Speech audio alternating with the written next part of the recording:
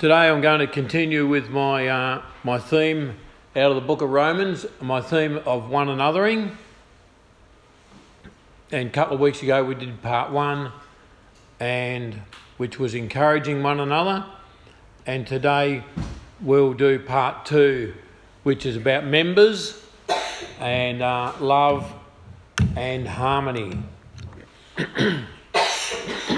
Excuse me.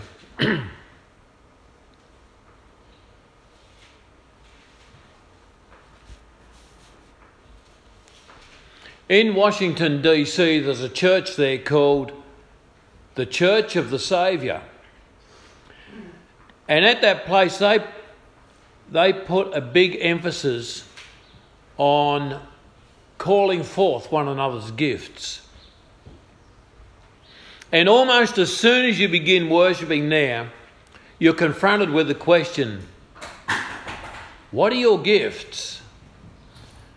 And the congregation sees this as another way of saying, what is your call? I want to read today out of the book of Romans, chapter 12, and we'll read verses 4 through to 16.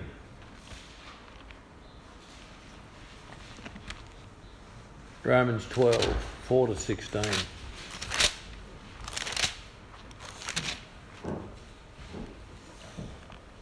For by the grace given me, I say to every one of you, do not think yourself more highly than you ought, but rather think of yourself with sober judgment in accordance with the faith God has distributed to each of you. For just as each of us has one body with many members, and these members do not all have the same function, so in Christ we, though many, form one body, and each member belongs to all of the others. We have different gifts according to the grace given to each of us. If your gift is prophesying, then prophesy in accordance with your faith. If it is serving, then serve. If it is teaching, then teach. If it is to encourage, then give encouragement. If it is to give, then give generously. If it is to lead, do it diligently. If it is to show mercy, do it cheerfully. It's pretty basic, isn't it? Verse 9. Love must be sincere. Hate what is evil. Cling to what is good. Be devoted to one another in love. Honour one another above yourselves. Never be lacking in zeal, but keep your spiritual fervour, serving the Lord. Be joyful in hope, patient in affliction, faithful in prayer, share with the Lord's people who are in need, and practice hospitality. And we've got 2 verses to go. Bless those who persecute you. Oh, we love to do that, don't we? Bless those who persecute you. Bless and do not curse. Rejoice with those who rejoice. Mourn with those who mourn. Live in harmony with one another. Do not be proud, but be willing to associate with people of low position. Do not be conceited. Okie dokie. Well, there's probably about 4 or 5 sermons just in that passage alone, but we're going to wrap it up today. As Christians, and as you know, we are one body. Therefore, many members with one another. Now, this also means that we're called to love one another and also to live in harmony with one another. Now, the human body has many members, arms, legs, neck, eyes, all the rest of it. So the human body has many members, yet each member has a unique role to play.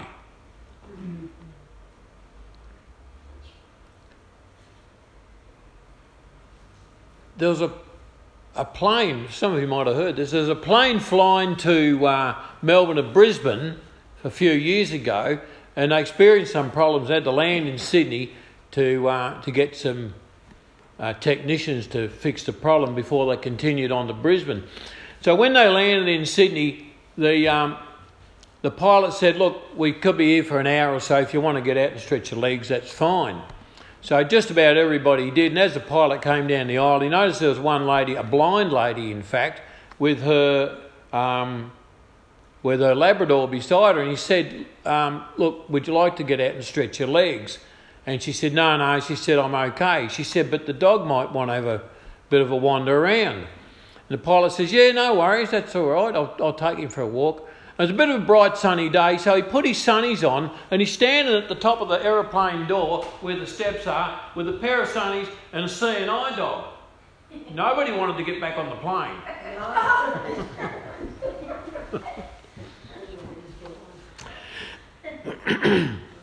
Anyway, we have different parts of the body, and each body, even the eyes, have a unique function and a unique role to play. The health and the welfare of the body depend on the proper functioning of each member. And as believers, we are tied together with the common thread of Christ. This makes us members of one another. Excuse me. Each member is an individual and possesses their own individual gifts given by God. Now, I'm not talking about church membership as such, although it does fall into this category, but I'm more so talking about that we are members of the kingdom of God, and together we make the kingdom. I guess it's the same in our church or even in our denomination. Each church in the denomination is a member and go together to make the denomination, and each church has members which come together to make the church. Without members, we wouldn't have a church. We just have a building. The building is not the church, but the members are the church. The ecclesia, church means ecclesia in Greek, the ones or the called out ones. We've been called out from the world, and that's why we're here today. Hallelujah for that. Alrighty, moving right along. Each member in the church is an individual, and each member possesses their own individual gifts given by God. Everyone here has different gifts. Now, some might overlap. That's cool. Okay? But each person has their own unique individual gifts. And the body, as I said before, is made up of many members. Now, in this passage, Paul uses the idea of membership to introduce the idea of using our gifts. Now, a bulldozer is equipped to do a certain type of work, yeah? Pushing dirt and rip dirt and all the bulldozer stuff, right? What about a train? A train is also equipped to do a certain work, but not the work of a bulldozer. It does the work of a train, yeah? Pulls a big load. A limousine. I saw a nice limousine in Geelong yesterday. It was like this stretched Porsche. It was about 6 Porsches long, and the funniest thing I've ever seen in my life. I even had to take a photo. But a limousine is equipped for a certain type of work. A coach is equipped for a certain type of work, and even a ship is equipped for a certain type of work. Now, the point I want to make here, that all of these vehicles, thank you, all of these vehicles have a common thread, which is transportation. Now, they might not all transport people. A bulldozer might transport dirt from here to there or whatever, train, freight. But the common thread is that they all are involved in transportation. Now, to bring it back to our sermon,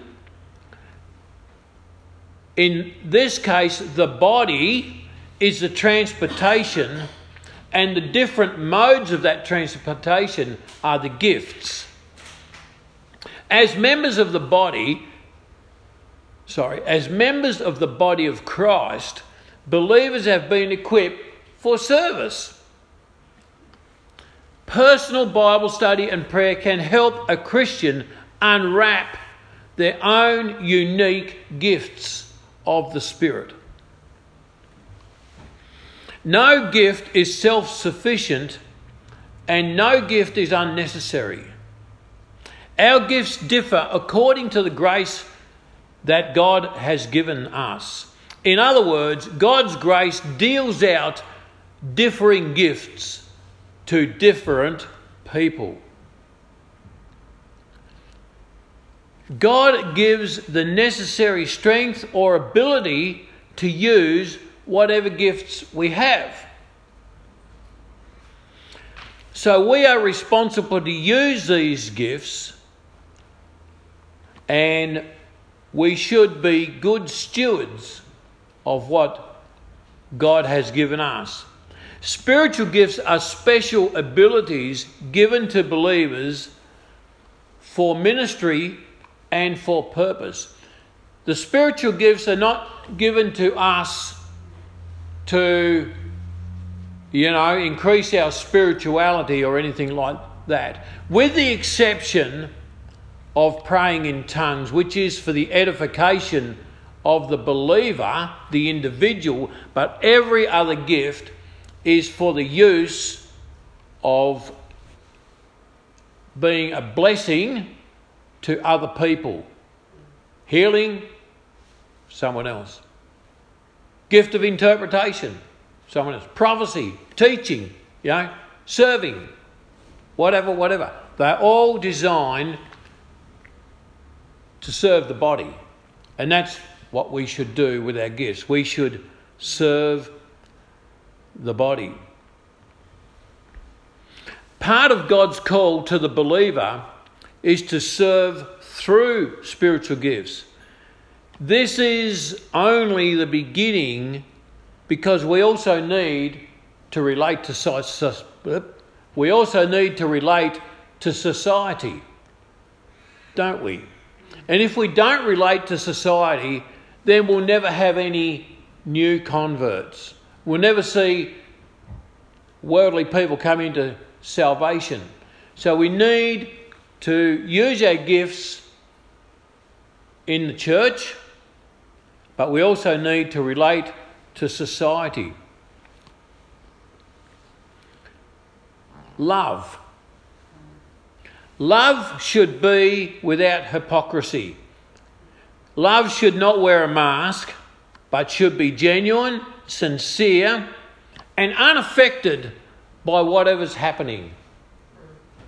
And even though somebody might do something, not even to you, and you might think, oh, gee, that was a bit rugged, or didn't think a Christian would do that sort of thing. It doesn't mean we should stop loving that person.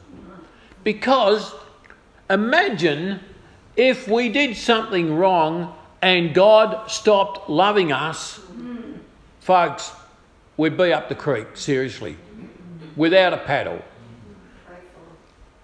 So we must emulate that same attitude to others that God has to us. We should prefer to see others honoured rather than being honoured ourselves. And as we relate to society, Paul says in verse 11 that we should be diligent and not let our passions die, but stay strong in the work the Lord has given you. We're reminded of the words of Jeremiah 48:10. A curse on him who is slack in doing the Lord's work. Wow. Well, we don't want to be cursed, do we? We want to be doing the Lord's work. And it should come second nature to us. Our love must be sincere. And what does the Bible say? Hate what is evil, cling to what is good. Excellent. This message is about Christ-like behaviour. Christ-like behaviour or character includes showing genuine love, that is, not being a hypocrite, avoiding evil and holding to good, respecting others, being diligent in service, demonstrating hope, joy, patience and steadfastness, meeting the needs of others, showing hospitality, living humbly and peaceably, and repaying evil with good. Quite a list there. Part of our calling is to be of the same mind or mindset toward one another. When illustrious Christians arrived, when an illustrious Christian arrived at the terminal, he's met by leaders from the church where he was to speak. The limo pulled up to take him to a plush hotel. He said, "Who usually entertains visiting preachers here?" He asked. They mentioned, an elderly couple in a modest home nearby. "Well, that's where I would prefer to stay," he said. I actually feel the same way. I'd much rather stay with people. And some people have wanted to put me up in a hotel. I said, no, just, give me a bed in the back room. Let's mix it with the people. Keep an eye on the ego, folks, and be wise to your own opinion. Yep, we all have them, but be wise to that. We're called to show kindness towards our persecutors instead of trying to repay them,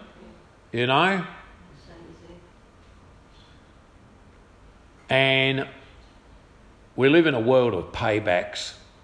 I see it all the time at work at IGA. Payback for this. He did that. Alrighty? Keep an eye on that. Because actually I get a bit of a kick out of being kind to people that persecute me. I get a bit of a kick out of that.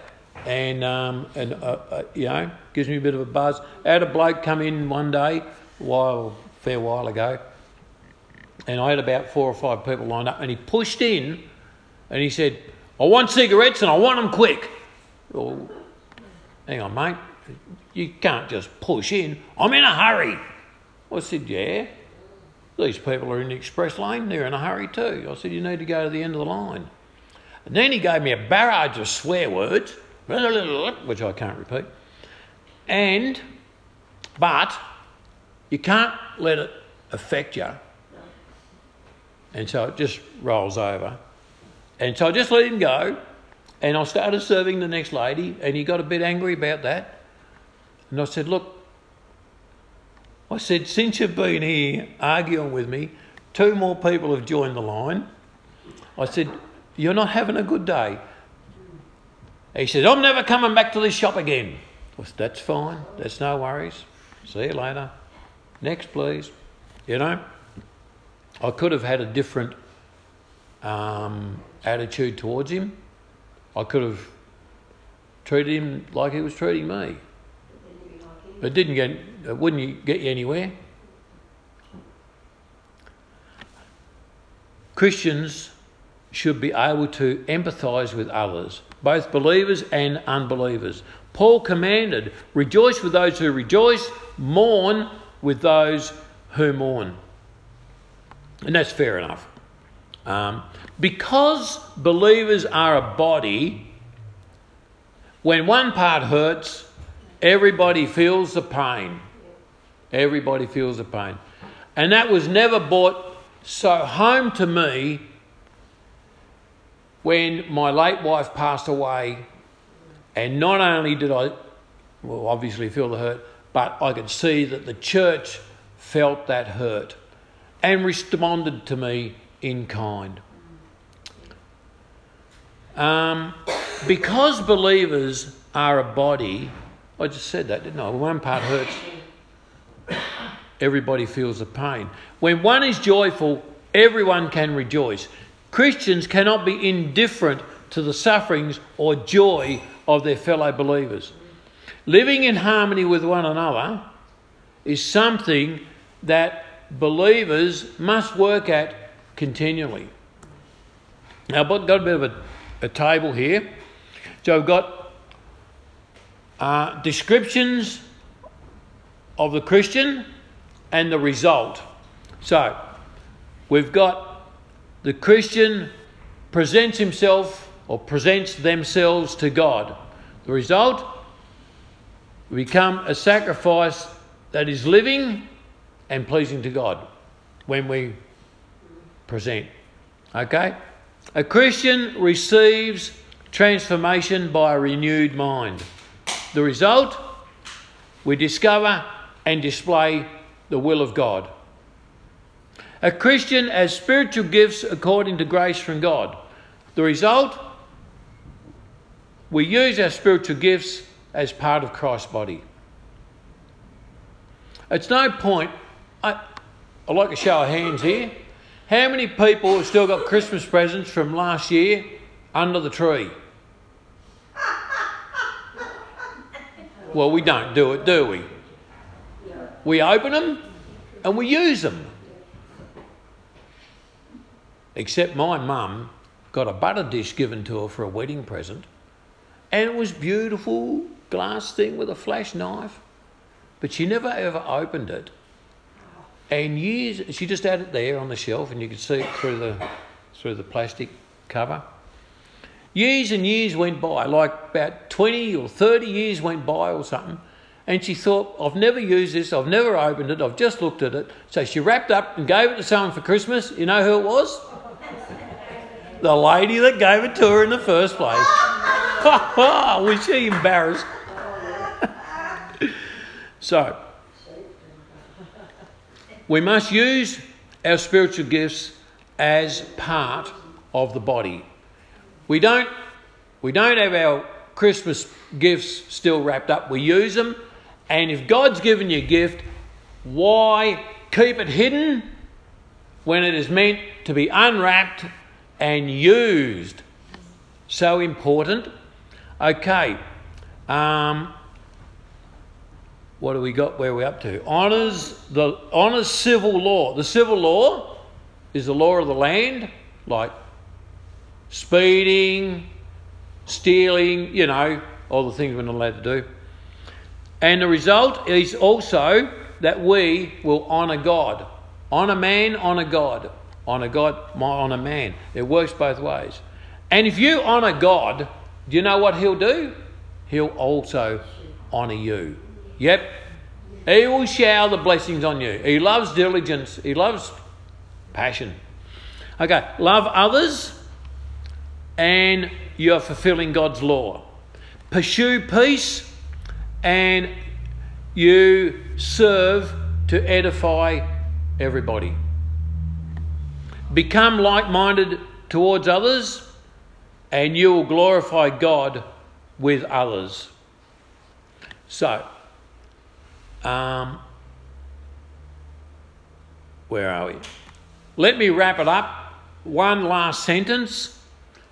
Pray that God will help us to use our gifts to show genuine love and to live in harmony with one another. Okie dokie. Pray that God will help us to use our gifts, show genuine love and live in harmony with one another.